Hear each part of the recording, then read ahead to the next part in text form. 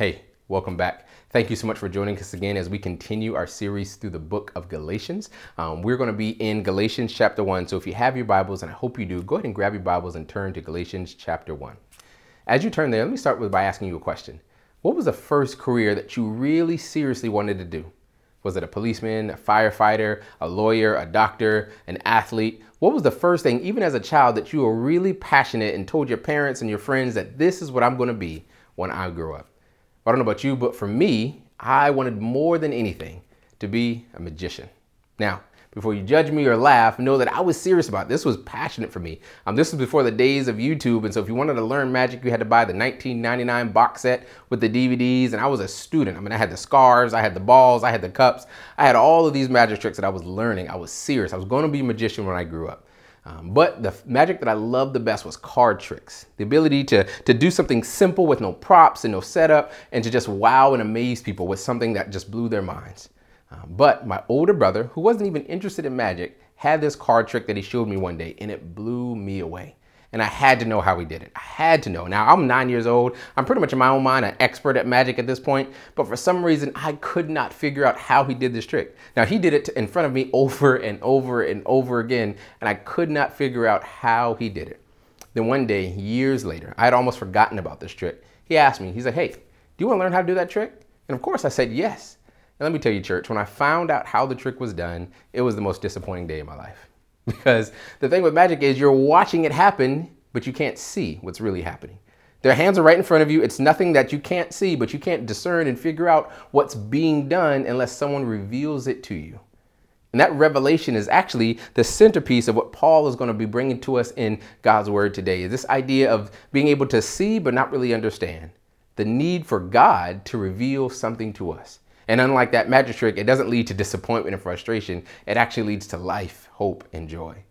And so let's dive into Galatians chapter 1, verses 11 through all the way through chapter 2, verse 10. And we're going to see three things that Paul says was revealed to him by God. The first thing we're going to see is that his calling to preach the gospel to Jesus Christ to the Gentiles was revealed to him. Nextly, he's going to talk about his conversion, how he was actually shown who Jesus was by God himself. And then lastly, the necessity of the local church was revealed to him. And we're going to walk through these, not just so we can see how Paul grew in his faith, so that we can be strengthened by what God is saying to us in his word. So let's read verses 11 and 12 of Galatians chapter 1 together. It says, "For I want you to know, brothers and sisters, that the gospel preached by me is not of human origin. For I did not receive it from a human source, and I was not taught it, but it came by a revelation of Jesus Christ." Paul starts off not with his personal conversion only, but he's really leaning and calling our attention to his proclamation, his message, his call to preach the gospel to the Gentiles. And he starts there even before he gets to his personal conversion, I believe, because the message of God is more important than the messenger of God. In Galatians chapter 1, verse 7, we see that there are some people that were troubling them, that were trying to distort the gospel. And the way that they were trying to distort the gospel is not just confusing the message about what Jesus did and Jesus Christ being enough for salvation, but they were also trying to attack the messenger of this gospel, Paul. They were claiming that Paul wasn't a bona fide apostle. He didn't have the credentials or the resume or the pedigree necessary to be a real apostle. And so his message, therefore, could not be trusted. And Paul, in these next several verses, is going to not just defend his apostleship, defend his calling, but he's actually going to point to not himself as the qualifier, not to others as those who qualify, but to God himself as the source of his apostleship and his even life and conversion. So he begins with the message that he preaches. He says, no, and my message didn't come from the ordained leaders of the time. It didn't come from other study. It didn't come from the credentials of men, but no, it came from God himself. And we see that in Acts chapter 9. Acts chapter 9, verses 1 through 9 tells the story of Paul's conversion. Before he was a Christian, he was a faithful and zealous Jew, the Bible says. And that made him an enemy of the cross. He actually persecuted Christians. Matter of fact, he had gotten permission just recently to go and arrest any man or woman who called themselves a Christian and drag them in front of the courts to be tried.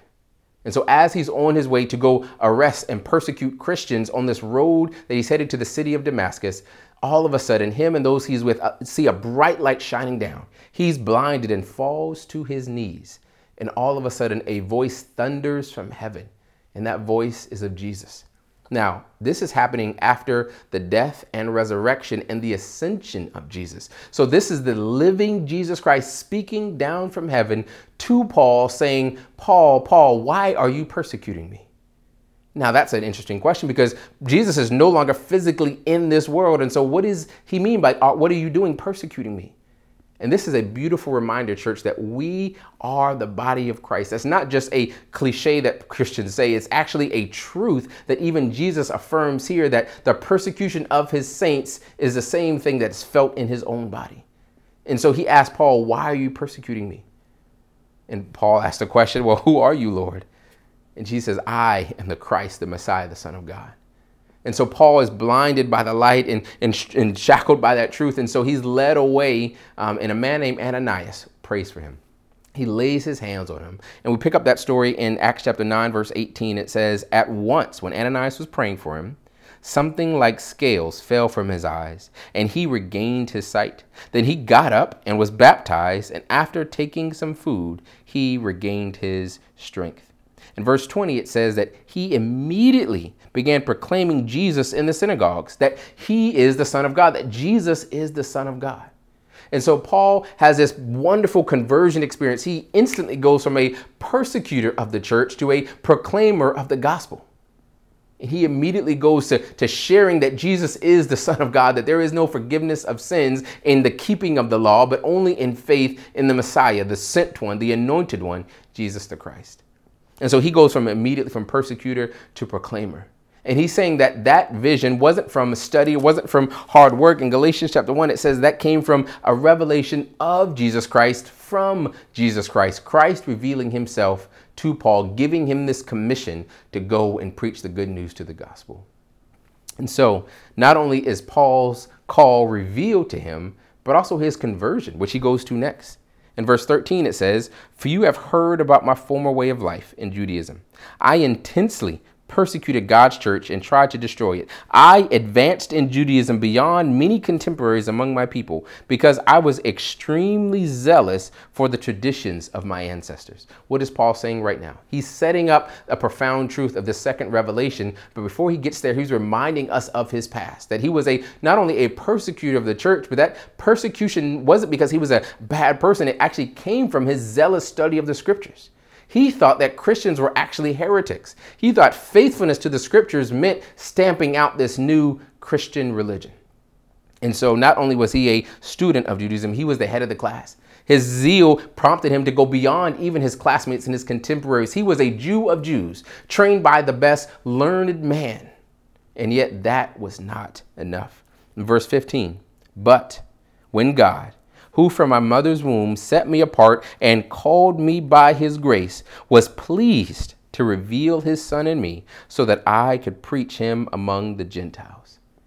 Did you hear that? God was pleased to reveal his Son to and in Paul for the saving of his soul. You see, Paul didn't just receive a commission and a call. He actually experienced the revelation and the new life that comes from knowing Jesus. And that didn't come from his study. That didn't come from him knowing traditions of his ancestors. That didn't come from him being a leading Jew. No, that came from the grace of God revealed to him and in him. You see, Paul was saved by grace. And that same message of salvation in Christ alone, by grace alone, through faith alone, is the message he not only preaches, but the message that he experienced in this moment. Now, but we had heard about his former life in Judaism. And Paul begins to then explain kind of his backstory of what happened next. In the next several verses in Galatians chapter 1, it says that he spent 3 years in Arabia, then went back to Damascus and traveled to different cities preaching this good news of Jesus Christ. But there was a problem. The problem was people remembered who Paul was. You see, he was the leading person who dragged Christians to jail. When Stephen, the first recorded Christian martyr, was murdered, Paul was there holding the coats and affirming everything that was done. You see, Paul was not a good guy.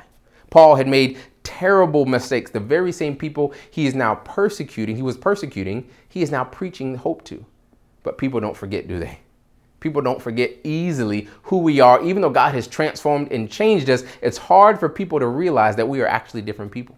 And so Paul faced that problem, but God even used that for his glory and for Paul's good. He says, verse 23 of Galatians 1, they simply kept hearing those who saw Paul preaching.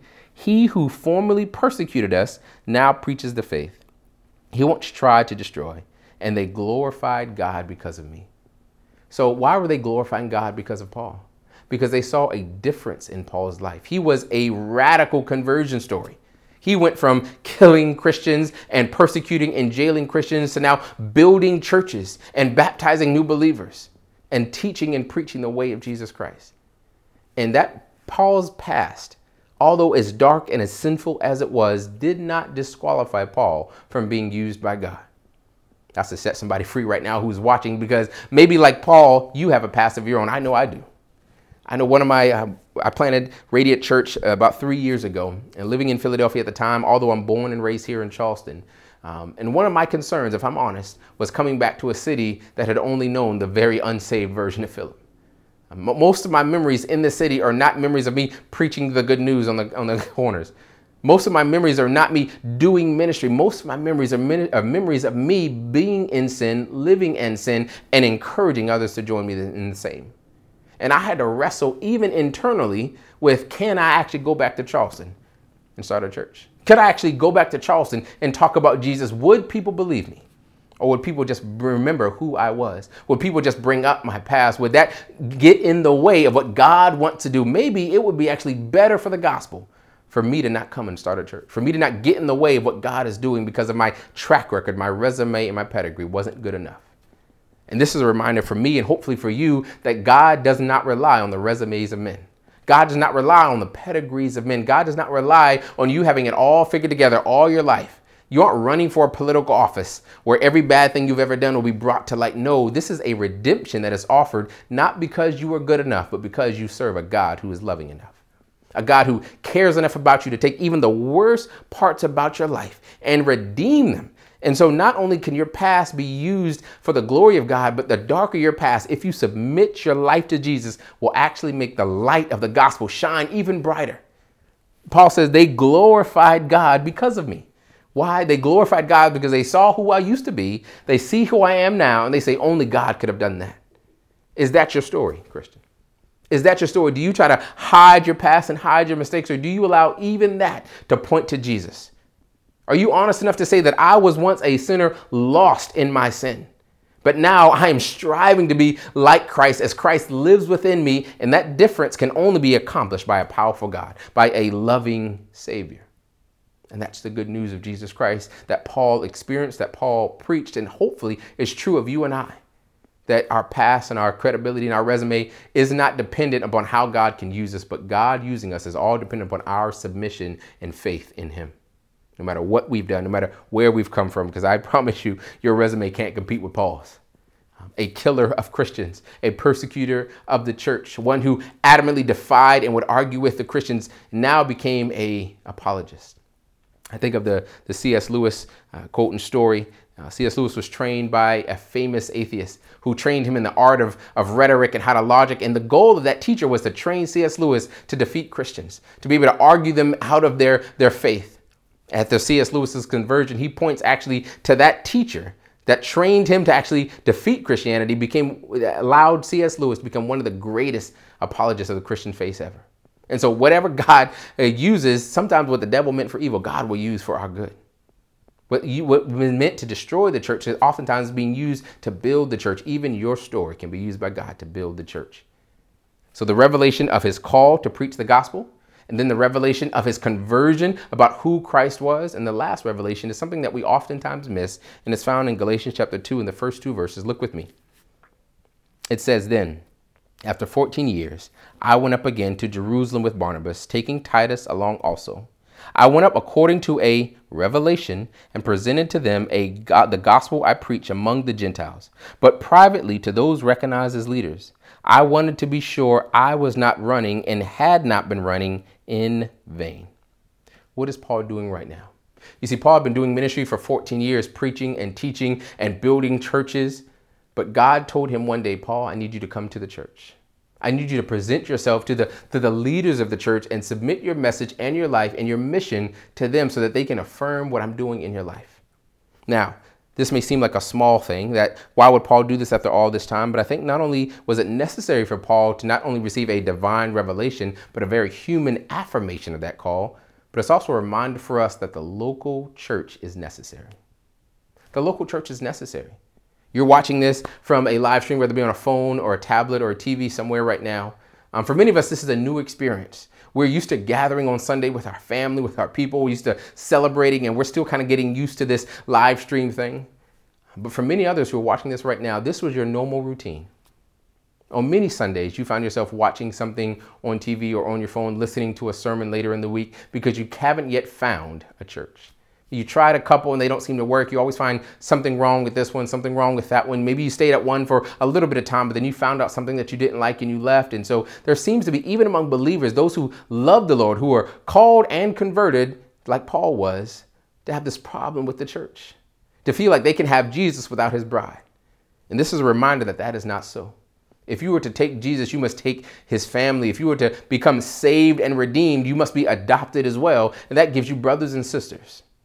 You see, the gospel is not just God saves sinners and makes them saints. The gospel is God takes sinners, makes them saints, and then joins them together to become siblings. You see, God is coming back for a church, not a bunch of scattered Christians in their private life. And so this is a reminder that we need the local church. So if that's your story, if you, for whatever reason, find yourself hopping from church to leaving and then staying, or maybe even giving up altogether, that a church can be found, would you take this time during this separation, during this quarantine, to really examine your heart and say, do I really want God even as he comes through God's people? Am I submitted to the local church? Is there anyone like Paul who could affirm the giftings that I have in my life? Is there anyone who can affirm the call that I have in my life? Is there anyone that can give a corrective word in my life? Or have I built my Christian life around me and Jesus all alone? And this is a reminder that, once again, this isn't just a thought that Paul had one day. He didn't just go and say, man, I've been out here by myself for so long, I should go find a church. No, God told him in a revelation. God said, go to the church. God said, go to the church and be found among them and be affirmed by them. And what is the fruit of Paul's submission to that? We see in verses 9 and 10 of Galatians chapter 2, it says, when James, Cephas, and John, those recognized as pillars, acknowledged the grace that had been given to me, they gave the right hand of fellowship to me and Barnabas, agreeing that we should go to the Gentiles and they to the circumcised. They asked only that we remember the poor, which I made every effort to do. You see, in this moment, Paul received two things. One, he received an affirmation that God really did call you. And that's one of the roles of the local church, is to affirm what God is doing. You see, submission to the local church doesn't get in the way of what God is calling you to do. It's actually what puts rocket fuel upon what God has called you to do. Because now he's sent with the blessing and the grace of the church to go to the Gentiles. But there was also a corrective word. They said, Paul, as you go preach, remember the poor. They didn't add anything to his message. They just made a slight correction, and Paul submits to that. He didn't say, no, that's not what God told me. And Paul didn't say, no, that's not what Jesus told me on the Damascus road. No, he heard the correction and wisdom of the taking care of the poor. That our message of preaching to the spirits of men doesn't preclude us from taking care from the lives of men and women. As a matter of fact, that's actually the more biblical example of preaching and teaching along with care and comfort. In Luke chapter 9, we see Jesus doing the very same thing. Luke chapter 9, we see Jesus preaching and teaching, and after a long day, he's exhausted. And so he goes away by himself and invites the disciples in to have some private discipleship and teaching time. But then the people find where Jesus is, and they come to him claiming they want more from him. And so he sacrificially gets up and yet again begins to teach and heal and preach. And finally, it becomes late in the day. And the disciples say to Jesus, hey, Jesus, send these people away so they can go eat and they can take care of their business. It's been a long day. In Luke 9:13, Jesus says, no, you feed them. You who are teaching them the word of God, you feed them. And so we see that the preaching of the gospel is oftentimes accompanied by the caring of people's lives and providing for their physical needs. And so Paul wanted to be sure that he knew that and was obedient to that. And so he included that even in his resume. So what does this tell us today? Paul's revelations, that he had his calling revealed. He has Christ revealed to him in his conversion, and he had the necessity of the church revealed to him by God. What does that tell us today? That tells us a few things. One, we need the active working of the Holy Spirit in our Christian lives every single day. You see, Paul was a student of the scriptures himself, and yet it took a divine revelation for him to see Jesus in the Bible. And so even as Christians, as we read the Bibles, we read and study other books, it takes a divine revelation. It takes Holy Spirit power for us to see what God is saying to us. And so a practical application to this truth is, would we be people of prayer? Would we be people who pray as we read? Would we be people who pray as we study, not allowing for our intellect to take over, but for God's revelation to drive our understanding of the scriptures? And if for those who don't have a relationship with Jesus Christ, what does this mean for you? And it's actually really good news, because it means your past, your background, your resume, your bona fides, none of that stuff matters. What matters is God working in you.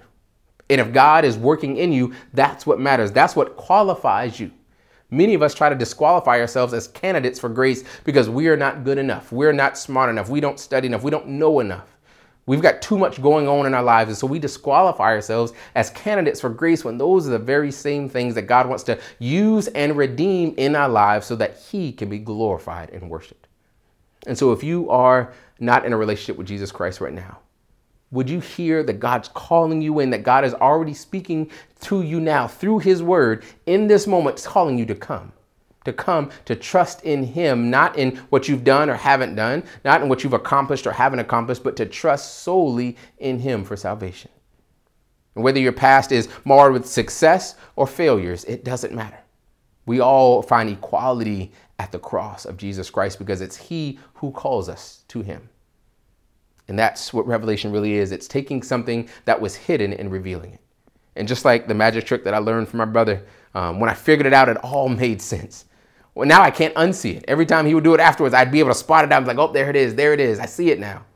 Just like that revelation brings insight in life, so when God begins to work in our lives, we begin to see Him working in other areas. And so, Christian, if you're looking around and you don't see where God is working, you are frustrated by your circumstances, you are overwhelmed by anxiety and uncertainty, pray that God would give a revelation of, God, show me how you're working, so not that I can judge it as okay or not okay, so that I can join you in where you're working. And that's the beauty of revelation, because once you see it, it brings joy and you begin to see God working in everywhere. And so would you join me in praying to the Holy Spirit that He would bring life and illumination and revelation as we read and study, as we live our lives? Would we be able to see where God is working as He's been all along?